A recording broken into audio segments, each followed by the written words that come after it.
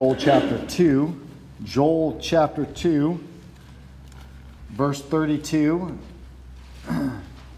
As I said in previous weeks, as we are going through this series on what is a healthy church, these are more topical, so we'll be in several passages of Scripture.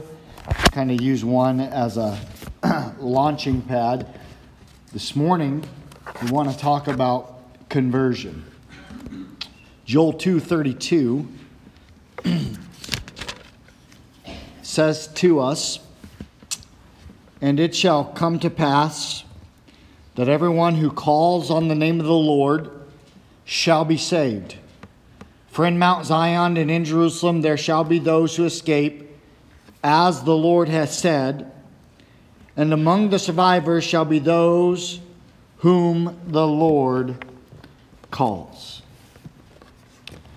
So this morning I want to take some time and talk about having a biblical understanding of conversion. To talk about this, let me ask you a question. Can people change? Or perhaps we can ask it differently. Do people change? And I'm not talking about their hairstyle or their clothing or something like that, but can or do people have a deep and lasting change? You've heard the saying, a leopard can't change its spots. Can someone really change? Can politicians and lawyers and preachers and professors and reporters and lobbyists, can any of these people really change? Today, we are told to reflect on who we are and try to adapt to who we are, as opposed to fundamentally trying to change who we are. And so we are given the impression that there is nothing that we can do to change who we are. And we say things like, "Oh, that's just who I am," or "that's just my personality." And we use that as a cop-out to never change or to try to get people to accept our sinfulness or our sinful behavior. And we say, "Well, that's just who I am." The anxious person will always be anxious. The insecure person will always be insecure. And there's nothing that can be done about it. And we say what I like to say a lot: it is what it is. And we have this idea that to be mature, we just face up to the truth about who we are, and then we resign ourselves to it. Well, that's just who I am. So therefore, any suggestion that deep change can actually take place is met with suspicion. Furthermore, to suggest that someone change is seen as being manipulative. How dare you tell someone else that they need to change who they are? And if you call who they are or what they're doing sinful, then you're just a terrible person. We are who we are, and we should be proud of it. Here's my question. If deep and lasting change is so wrong, then why do so many people long for it? Truth be known, people are deeply dissatisfied with who they are. As a people, we struggle with contentment. We just do. If you don't believe me, how many times have you rearranged your house or a room in your house because you just don't like the way it looks? Or paint your hallway, or you go and buy new clothes, because we struggle with being content with what we have. Some people are not content with where they live, so they decide they want to live somewhere else. We change jobs because we're not content. Some people even change their spouse because they are not content. We are continually looking for satisfaction, and yet our work conditions and our marriages and our families, and today even our gender and death, become subject to our own choices, and we find ourselves defeated and trapped and hopeless because we realize we will never find satisfaction in our feeble little attempts to control everything about our life. So is real lasting change even possible. What does the Bible say about lasting personal change? Today, we want to see that change, that it takes place in conversion. Because a biblical understanding of conversion is one characteristic of a healthy church. So today, we're going to ask 5 questions about conversion to help us understand what conversion really is. So first is, question number 1, is change needed? That's our first question. Is change needed? Many people would answer that question with a resounding no, mainly because we want to be complacent about our human condition. So when anyone is confronted with the idea that they might need some sort of alteration in their life, they might think this: well, why change? After all, we should not impose our views onto someone else. To do so is to suggest that your way of living is better than their way of living, or that your outlook on the world is better than their outlook on the world. And if we suggest that they need to change, then we must be some sort of self-righteous hypocrite. However, the Bible clearly teaches us that change is needed, because we're not fine. We are, in fact, in grave danger. Last week, we looked at the depths of our moral depravity before God. Jesus said, "The light has come into the world, and people love the darkness rather than the light, because their works were evil. For everyone who does wicked things hates the light and does not come to the light, lest his works should be exposed." John 3:19 and 20. Paul gave a reminder to the Christians in Ephesus that before they were converted, they were dead in their trespasses and sins. He also taught that this spiritual death was shared by all of humanity. Paul quoted from the Old Testament, pronouncing a sweeping denunciation of any claim that we might make to being righteous in and of ourselves. Let me read it to you again. Romans 3:9 through 20. What then? Are we Jews any better off? No, not at all. For we have already charged that all, both Jews and Greeks, are under sin. As it is written, none is righteous, no, not one. No one understands. No one seeks for God. All have turned aside. Together they have become worthless. No one does good, not even one. Their throat is an open grave. They use their tongues to deceive. The venom of asps is under their lips. Their mouth is full of curses and bitterness. Their feet are swift to shed blood. In their paths are ruin and misery, and the way of peace they have not known. There is no fear of God before their eyes. Now we know that whatever the law says, it speaks to those who are under the law, so that every mouth may be stopped and the whole world may be held accountable to God. For by works of the law, no human being will be justified in his sight, since through the law comes the knowledge of sin. We have these twin truths. First, we are in desperate need of God's grace. And secondly, God owes his grace to no one. That's the whole point of it being grace. It's not owed. What we are owed is justice for our sin, not grace. And now when God, by his Spirit, calls us to turn from our sin, we experience this overwhelming sense of conviction, and we begin to sense just how grave our sin truly is. Now, this is not to say that we're walking around in spiritual paranoia and imagine that we commit more sins than we realize, but rather God's Spirit begins to convict us and brings sin to our attention, and maybe that sins seem far more serious than it did before, and we start to realize that our sins are an act of treason against God himself, and we are like the psalmist who prayed, "Against you and you only have I sinned and done evil in your sight, so that you might be justified in your words and blameless in your judgment." If we just think through the Scripture and the images of the human nature that the Scripture gives us, we see that we have images that we are in debt, that we are enslaved, that we are bankrupt, and yes, we are even dead. This is our condition. This is the situation for the entirety of humanity. All of humanity finds themselves in the exact same situation, and it is disastrous. And if we want out of it, then change must occur in our life. So what do we need to change? Yes, we need to change. But what do we need to change? We'll get to that here in a minute. But is it even possible? So we say we have a problem. Change must occur. Is change possible? Can it really happen? Again, it's met with skepticism. We are the way we are. We just need to accept who we are. So often we think that it's unhelpful to imagine that any kind of fundamental change will occur.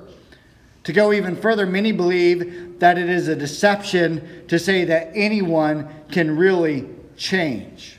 We have limited resources, and within this world, by our own power, we have no evidence that any self-transformation can occur. If you try to argue that you are looking for help from beyond this world, then people think you're crazy and they look at you like you're all loony, like you're talking about UFOs or aliens or something. And so, is change possible? Yes, but it's beyond us. So is it a fantasy?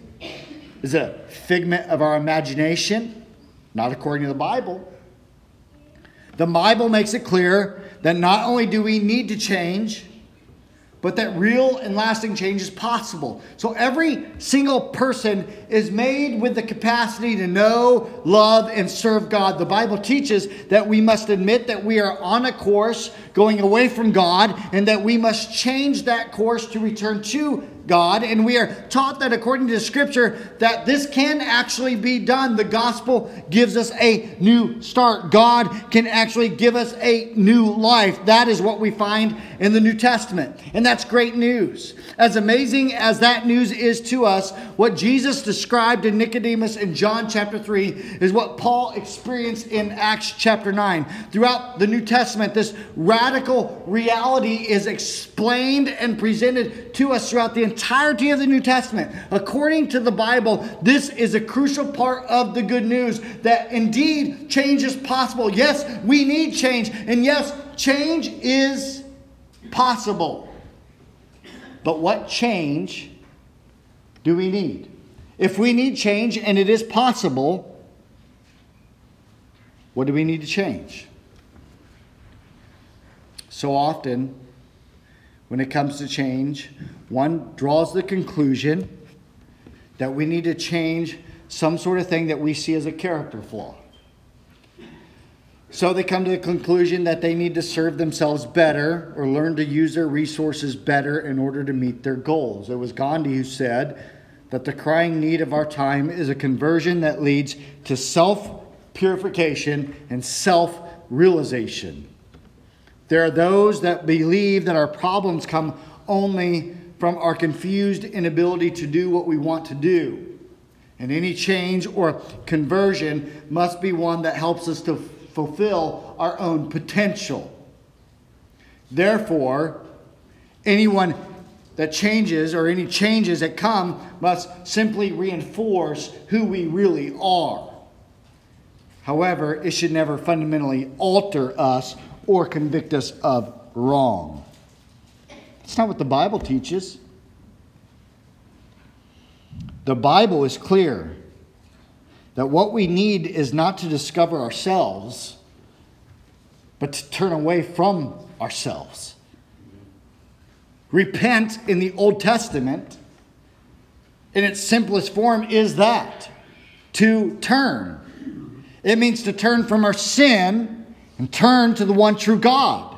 We must resign our claim on our life that we are the final judges of our life, that we get to decide what we do and what's right and what's wrong, and acknowledge that that role belongs to God alone.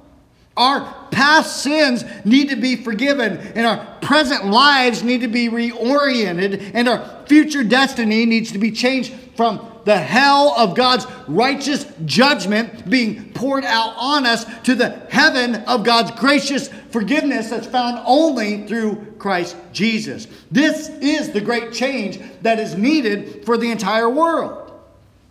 But it's not just an adjustment to our lives or our desires. It is adjusting our lives to God in His ways, in His desires, in His will. It is acknowledging God's claims on us. It has been said that the first step towards God is to acknowledge that we are not God. It is in the great change that we are saved and we understand our state apart from this change is a dire state. And so we call this change conversion. Sometimes we use that, have you been converted? Or we call this change salvation. And so we ask someone, have you been saved? Or we say to them, have you been born again? The real change that comes about this change from worshiping self to worshiping God, from being guilty before God to being forgiven in Christ. That's the change. Well, what does this change involve? What does it involve? So if we all need change because we're all sinful, the whole of human race, and what exactly is involved in this change? Is it mental acceptance? Is it moral resolve? Is it merely relying on Christ? Let's look at these three. Is it mental acceptance? Some would say that conversion is mental acceptance. We simply need to make a decision. Walk down an aisle, fill out a card, pray a prayer, and we're done. The change that occurs happens, and we conceive it even though it may be a slight change. And so the change might be that you are now just a little more moral. Or you joined the church. Or you got involved in programs and activities.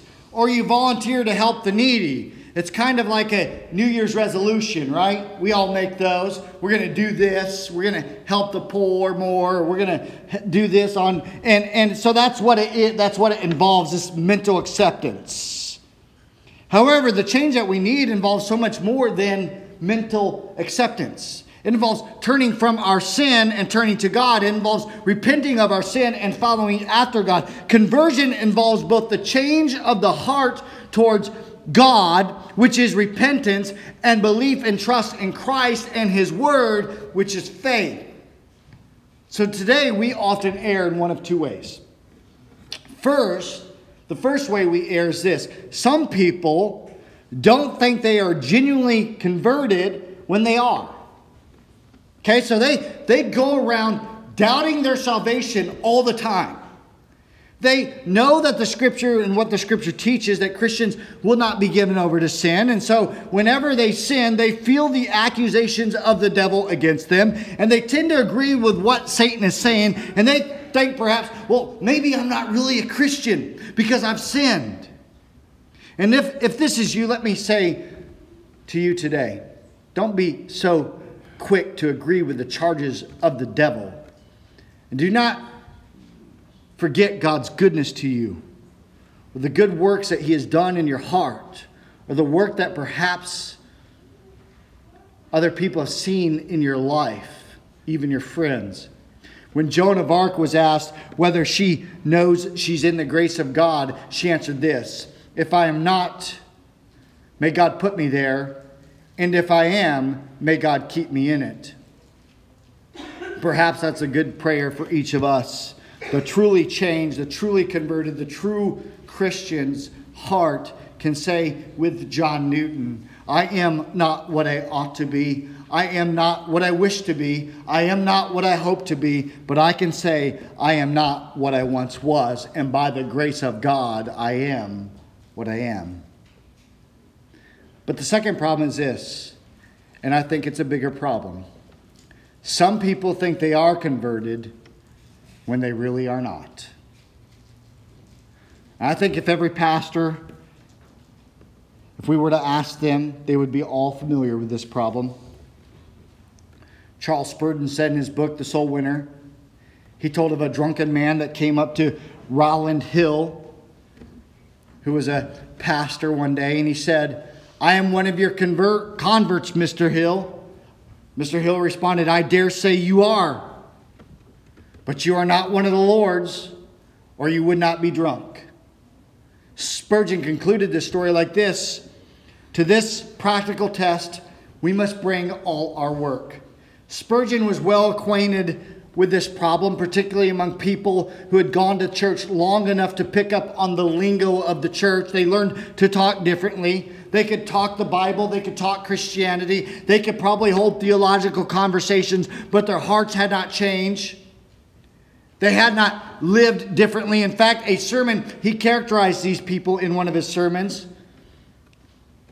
They were happy to talk about conversion, but whose lives did not reflect conversion. This is what he said: "They say they are saved and think it wicked to doubt it, but they have no reason to warrant their confidence. There are those who are ready to be fully assured. There are others to whom it will be the death to talk of it. There is a great difference between presumption and full assurance. Full assurance is reasonable.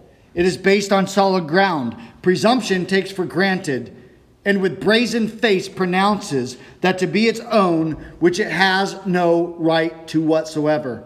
Beware, I pray thee, of presuming that you are saved. If with your heart you do trust in Jesus, then you are saved. But if you merely say, 'I trust in Jesus,' it doesn't save you. If your heart be renewed, if you shall hate the things that you once loved, and you love the things that you once hated, if you has really repented, if there be a thorough change of mind in you, if you are born again, then you have reason to rejoice. But if there be no vital change, no inward godliness, no love to God, no prayer, no work of the Holy Spirit, then saying, 'I am saved,' is but your own assertion. And it may delude, but it will not deliver. Our prayer ought to be, 'Oh, thou wouldst bless me indeed with real faith, with real salvation, with the trust in Jesus that is essential of faith, not with conceit that begets credulity. God, persevere us from imaginary blessings.'" Listen to me carefully. We must realize that it is entirely possible and probably and is probable that active members of local churches are truly not converted. There are people in our churches that know the right lingo, that talk the right talk, but their inner part has never changed. They know all the right things to say. So it's far beyond mental acceptance. Well, is it moral resolve? Is it moral resolve? Some people believe that conversion is all about living a good life and being a moral person. Therefore, I collect and codify my moral resolutions. And it's all about taking the responsibility to craft my own morality and my own goodness and my own righteousness. And so I can say, well, look at me. Look how great I am. I've done this and this and this and this. Conversion means I have to start resolving my moral dilemmas and I have to clean up my act. And therefore, by doing these things, I make myself more acceptable to God. It means no more messing around. But I have a problem. Because I can never have enough moral resolve to make myself acceptable to Christ. Is it moral resolve? No. It is merely relying on Christ. According to the Bible, the real change of Christian conversion involves relying on Christ alone. We can't justify ourselves before God. We can't improve ourselves a little here and a little there and think that somehow these little changes in our life is going to hide our sins from God or make our hearts appear righteous before God. and he's not going to know it. That's a lie. In true conversion, we rest in Christ and we trust in Christ and in his merits before God, knowing that we don't have any merits. This change is all about realizing that we could never go to church enough. We could never teach enough Sunday school classes. We could never give enough money. We could never be kind enough. We could never be beautiful enough. We could never be happy enough. We could never be contented enough with our religious lives ever to merit God's good will towards us. There is absolutely nothing that you could ever do that would cause God up in heaven, who is infinitely holy, to look down on you and go, oh, look how good that person is. I better save them. You can't do it. We must come to realize that because of our sin, we are desperate before God. Regardless of how prosperous you may seem to appear, you are desperate before God. Our only hope comes in understanding that God has taken on flesh in Christ Jesus. That Christ Jesus lived a perfect life, and he died on the cross in the place of all those who would ever turn and trust in him, and that he rose in victory over our sins, and he now offers to pour out the Holy Spirit into our hearts and into our lives. Beginning to have this reliance and this trust in God alone is the nature of the great change that takes place in conversion. We must repent of our sins and trust in Christ. So now let's answer a fifth question. How does that happen? It's needed. We all need to change. It's possible. What needs to change and what involves, but how does it happen? Do we just do nothing? We're just like walking along one day and boom, we're changed? Do we do everything? So we have to somehow do all this work to make it happen? How does it happen? So first, let's answer, do we do nothing? Some would say that in order for anyone to ever be converted, we do nothing. If we do not save ourselves, then it's a simple fact that God has saved us. There is a story that when Karl Barth met Billy Graham at some evangelistic meeting in Switzerland, that Barth said to him, "Don't tell people that they must be saved, but that they are already saved in Christ." However, the Bible teaches that in the process of conversion, we must do something. Jesus didn't tell his followers, hey, don't worry about striving. All you have to do is realize that you're in a right relationship with God by his grace and everything's okay. He also didn't tell them to go through some sort of self-examination course to see if they could discern any signs of God's grace in their lives. Instead, he told them that they must turn from their sins and turn to God.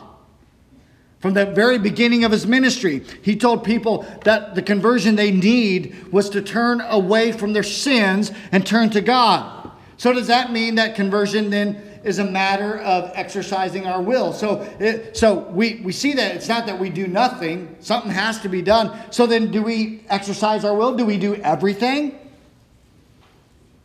Do we do everything? We make a decision and we're done?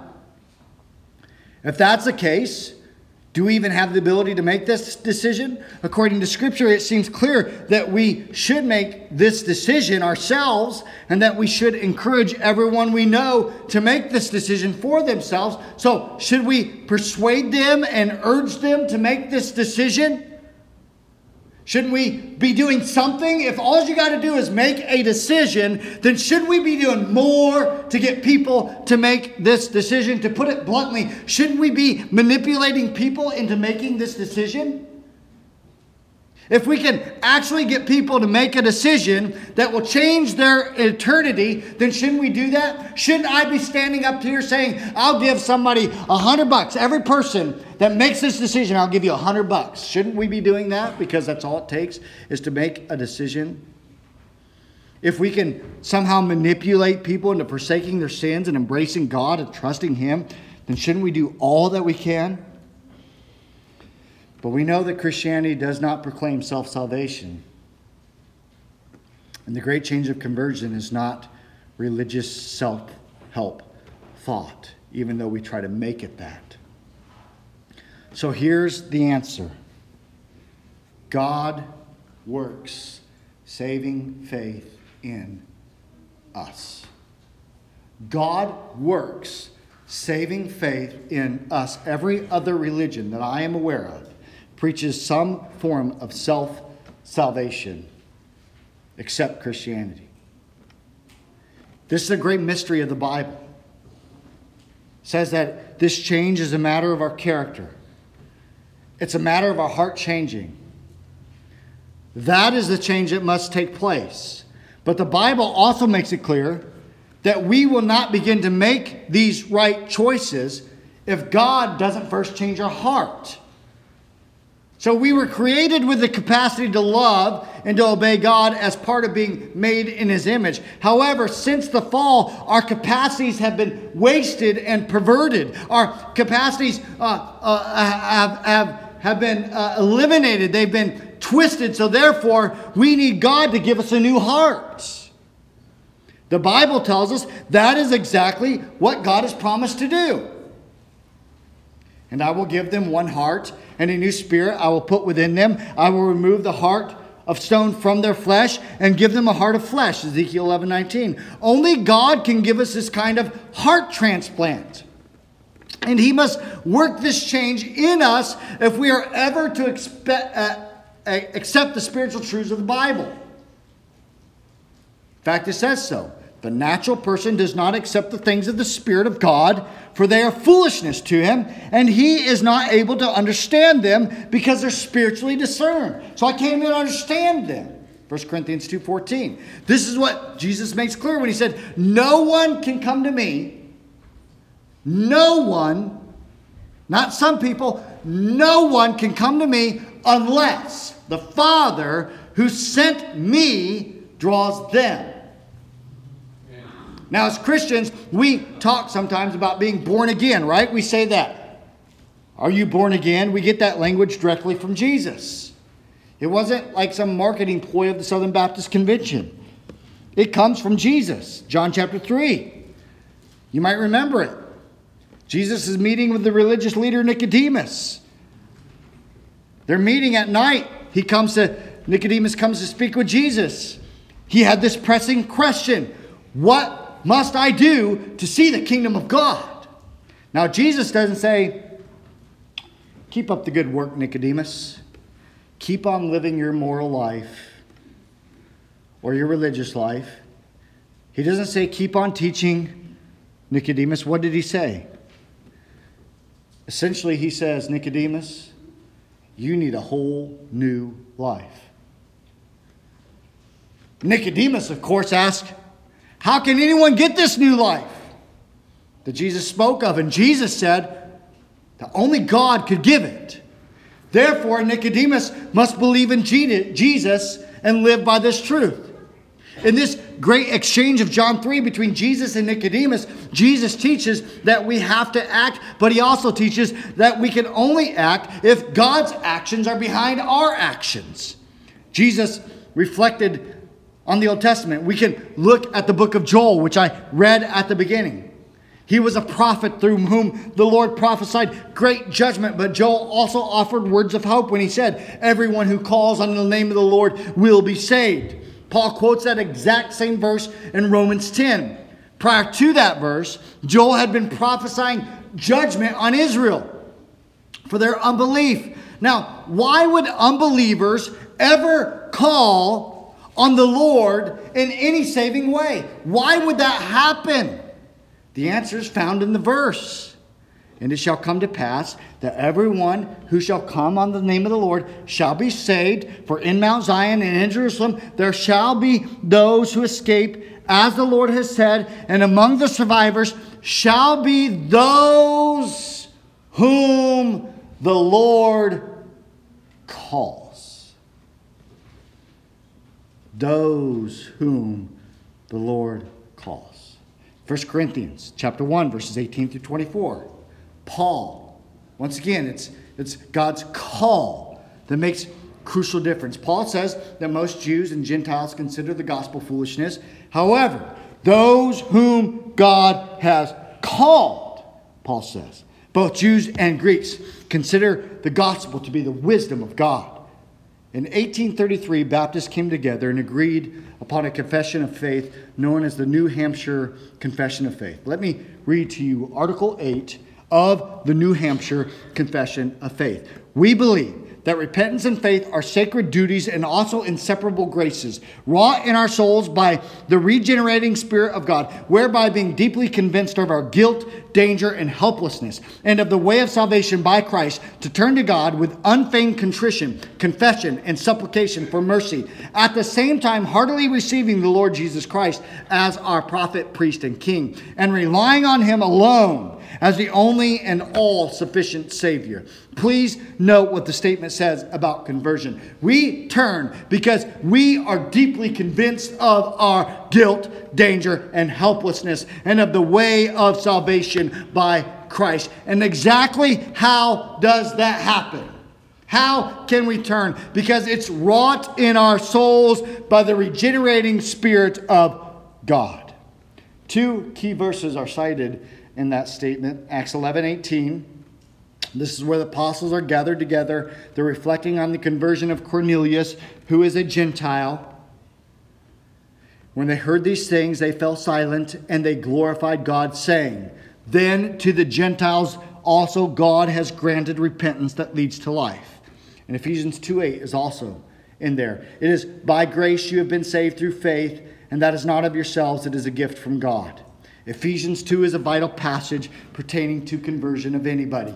According to the Bible, repentance is a gift of God, and faith is a gift of God, given not because we've earned it, but because Christ earned it on our behalf. If someone has the gifts of repentance and faith, they must turn from their sins and turn to God in Christ Jesus. The Bible says that this great change, this conversion, normally comes through the study of the Word of God. This is what the psalmist says in Psalm 19:7. The law of the Lord is perfect, reviving the soul. The testimony of the Lord is sure, making the wise simple. This occurs over and over again in the Bible. Conversions are the result of the preaching of the Word and the listening of the Word of God. This is exactly how God has promised it would be. For as the rain and the snow comes down from heaven and does not return there, but waters the earth, making it bring forth the sprout and giving seed to the sower and the bread to the eater, so shall my word be that goes out from my mouth. It shall not return to me empty, but it shall accomplish that which I purpose and shall succeed in the thing for which I sent it. Isaiah 55:10 and 11. Now stop and think about it. Would God make that promise right there if he was not responsible for that promise to come about? How could he possibly make that promise? How could he make the promise that his word will go out from his mouth and will not return empty, but it will accomplish? It will accomplish everything which I purpose it to do. And it will succeed in the thing for which I sent it. How could he possibly make that promise if that promise was not dependent on him? That's why we read in Acts. As a result of the gospel being proclaimed in Antioch, all who were appointed for eternal life believed. Acts 13:48.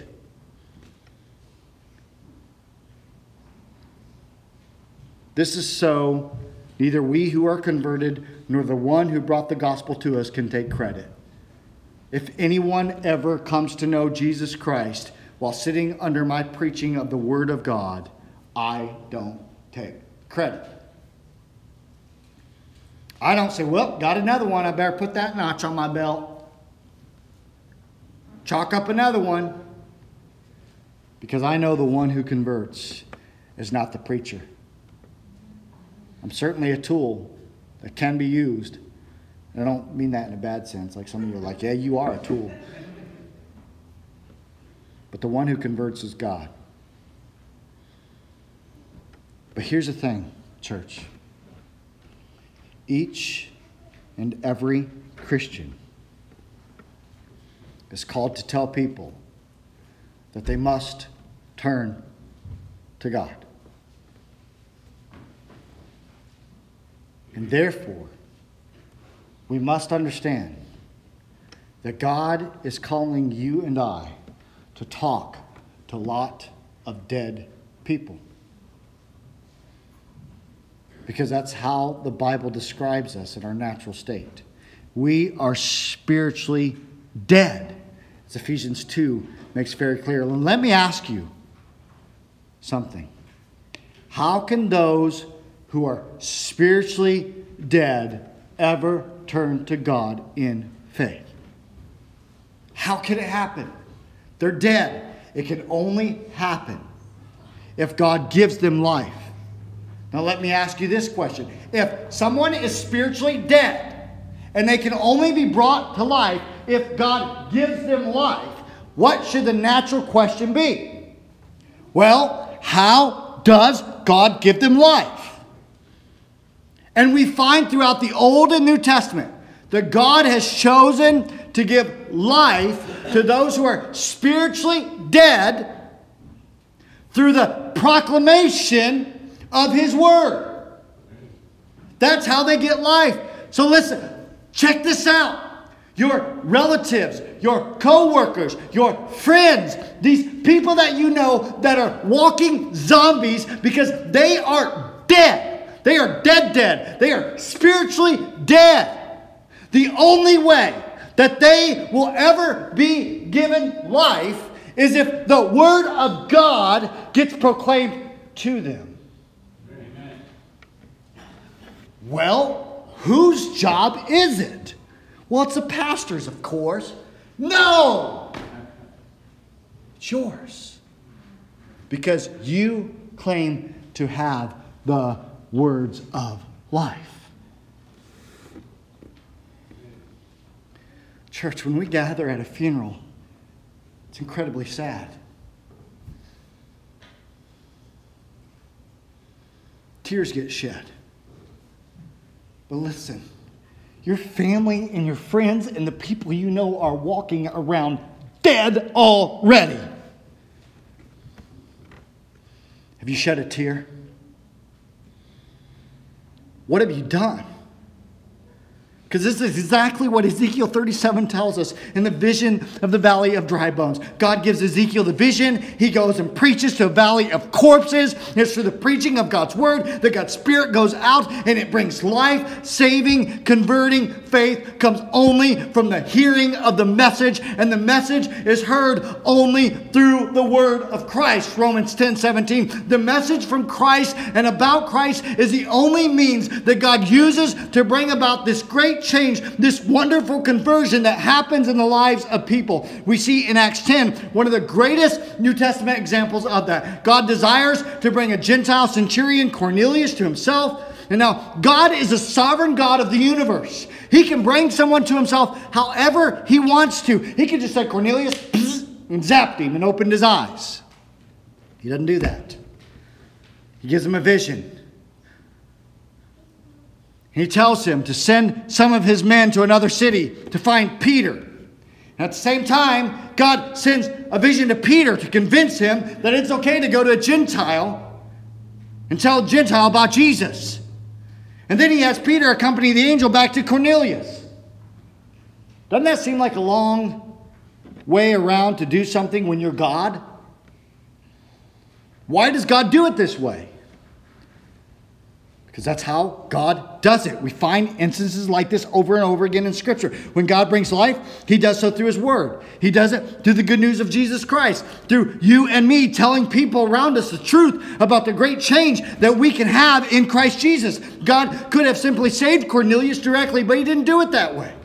He did it the way He always does it. Through His Word. Through human agents. It would seem like God went to quite some trouble in order to do this. He involves angels and visions, people traveling great distances to proclaim God's word. And as Peter would later observe, you have been born again, not of perishable seed, but of imperishable, through the living and enduring word of God. 1 Peter 1:23. This is how God has always done it, from Noah to Abraham to Moses to the nation of Israel to Jesus calling his disciples. As Jesus explained to his disciples, you did not choose me, but I chose you to go and bear fruit. John 15:16. We can also remember Peter's words at Pentecost. For the promise is for you and for your children and for all who are far off, everyone whom the Lord our God calls to himself. Acts 2:39. Later on in the book of Acts, Paul spoke to a gathering of women in Philippi. And Lydia hears the gospel, but in order to find salvation, she would need to respond to the gospel call. She did respond, but how did it happen? We are told that the Lord opened her heart to respond to Paul's message. Acts 16:14. Paul knew all about God taking the initiative in salvation, didn't he? He's on his way to persecute a bunch of Christians. The Lord makes him fall to the ground as he sees a bright light. He falls off his horse. God, in his great love, takes the initiative to receive Paul and have him be born again. We would find many more examples throughout the Bible. However, the point is clear again and again. God has shown the truth of what John wrote. In this is love. Not that we have loved God, but that he loved us and he sent his son to be a propitiation for our sin. We prove that we understand God's initiative in salvation when you are praying for someone's salvation. And you say, God, save this person. God, pour out your power on this person. You're saying, God, if the gospel is faithfully preached, I know you will save people. If you think that your conversion is something that you do by your own initiative, instead of being something that God does in us, then we misunderstand it. It includes our actions. Yes, we make a sincere commitment. Yes, we must make a self-conscious decision. But it's more than that. Scripture is abundantly clear that we are not all journeying towards God, some having found him and others still seeking him. Instead, we are all in need of having our hearts replaced and our minds transformed and our spirits given life. None of this can be done on our own accord. This change that every single person needs, everybody needs it, regardless of who they are, regardless of their status, regardless of where they are. Regardless of how they appear, everyone needs this radical change that God can bring. God must convert us, or we will be unconverted. Now, here is my fear. We understand the Bible's teaching about conversion. That churches are full of people who have made a sincere commitment at some point in their life, but they've never experienced the radical change that the Bible calls conversion. Why do Christians live no differently morally than the rest of the world? Why do so many Christians get divorced? And why do so many Christians are they addicted to pornography? And why do so many Christians commit adultery? And why do so many Christians steal? And why do so many Christians cheat? And why do so many Christians lie? And why do so many Christians hate towards one another? Why does all this happen? Why aren't more Christians characterized by the love of other Christians? Why aren't Christians characterized by the fruit of the Spirit, which we read about in Scripture? Love, joy, peace, gentleness, faithfulness, kindness, self-control. Why aren't we characterized by that? Could it be because in our churches we have failed to preach the truth about conversion because we want a bigger church, or we don't want to tell people they're in sin? That change is required, that a radical change is required. And so what happens in our churches? Our churches become little clubs. We resemble the Moose Lodge or the Elks Club or the Masonic Temple or whatever it might be, instead of the church that is truly regenerated by the grace of God. And the cause of this negative witness to a lost world has to be in part to blame on unbiblical preaching about conversion. Because we say, I'll just walk an aisle. Just make a decision. And the congregations that allow pastors to preach such garbage and fail to call it out. According to the Scripture, our repentance and our faith is a gift of God. Our conversion, our great change only occurs by the grace of God. And listen, church, we are surrounded right here in Washington, Illinois, by people that need this radical change. And they are walking spiritually dead people. Here's the beauty of it. God has already appointed some of them. You just got to tell them. But we get so scared. Oh, I don't know what to say. He's already appointed them. Just go tell the gospel. We see that change is indeed needed, but not only is it needed, it's possible. That change we need to happen is a change from living guilt-incurring lives of sin to living forgiven lives that trust in Christ alone. In order for this to happen, then repentance must occur. We must repent of our sins and trust in Christ. And this can only happen by God's grace through the preaching of God's word. That's a great exchange that we've talked about this morning. Men and women, down through the ages, have experienced it.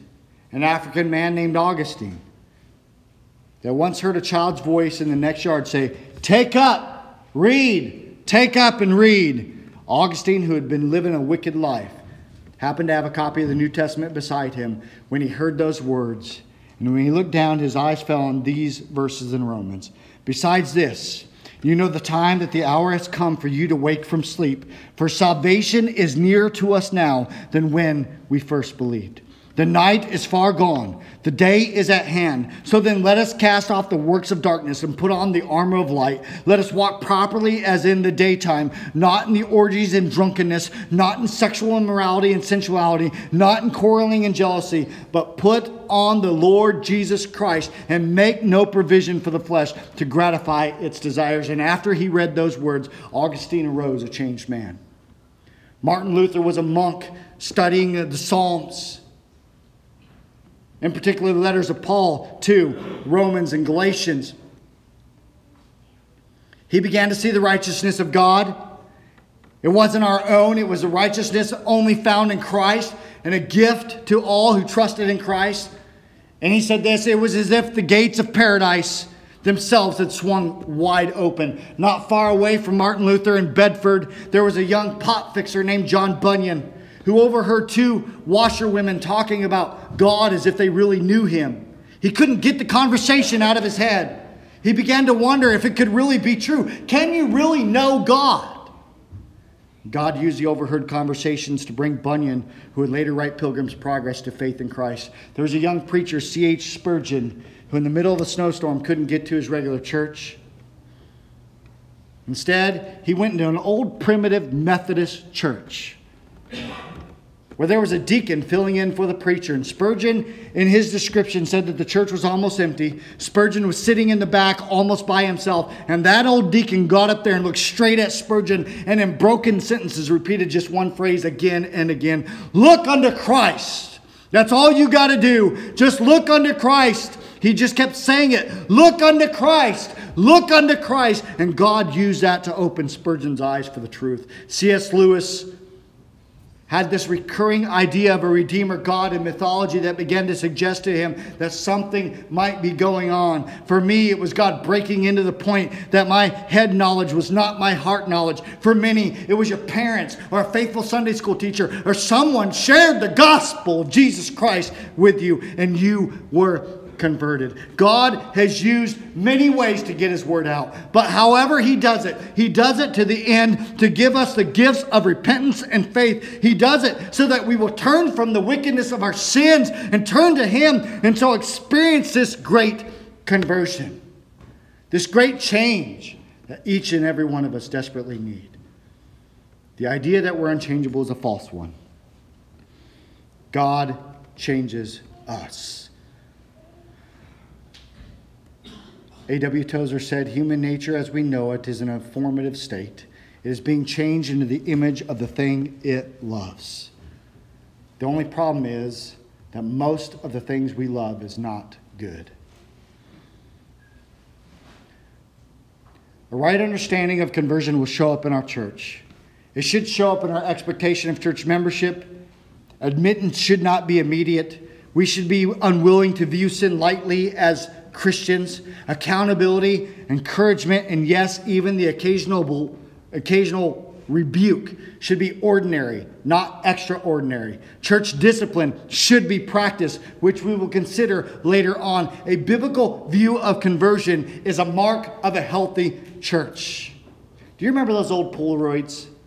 You take the picture, right? And sometimes you'd wave it in the air to get it to develop. It took time. But right before your very eyes, you'd see the picture. It's the way it is with us. Before our very eyes, we see in ourselves the image of our God. The picture of the person or the thing we worship coming into focus as this character is replicated in our life. Some of us have heard God's call, and we felt our desperate need for change, for what the Bible calls conversion. And by God's grace, some of us have experienced that. And if you haven't, you need to turn from your sin and turn to God, because biblical change may seem beyond you. But the good news is, it's never beyond God. You only need the word of Jesus. Repent and believe the good news. Have you proclaimed that message? Do you know that message today? Have you repented? Has there been a change? Have you been converted? And if you have, are you sharing that conversion with everybody else that you're surrounded with that is spiritually dead, who also needs conversion? Let's pray. Father, thank you.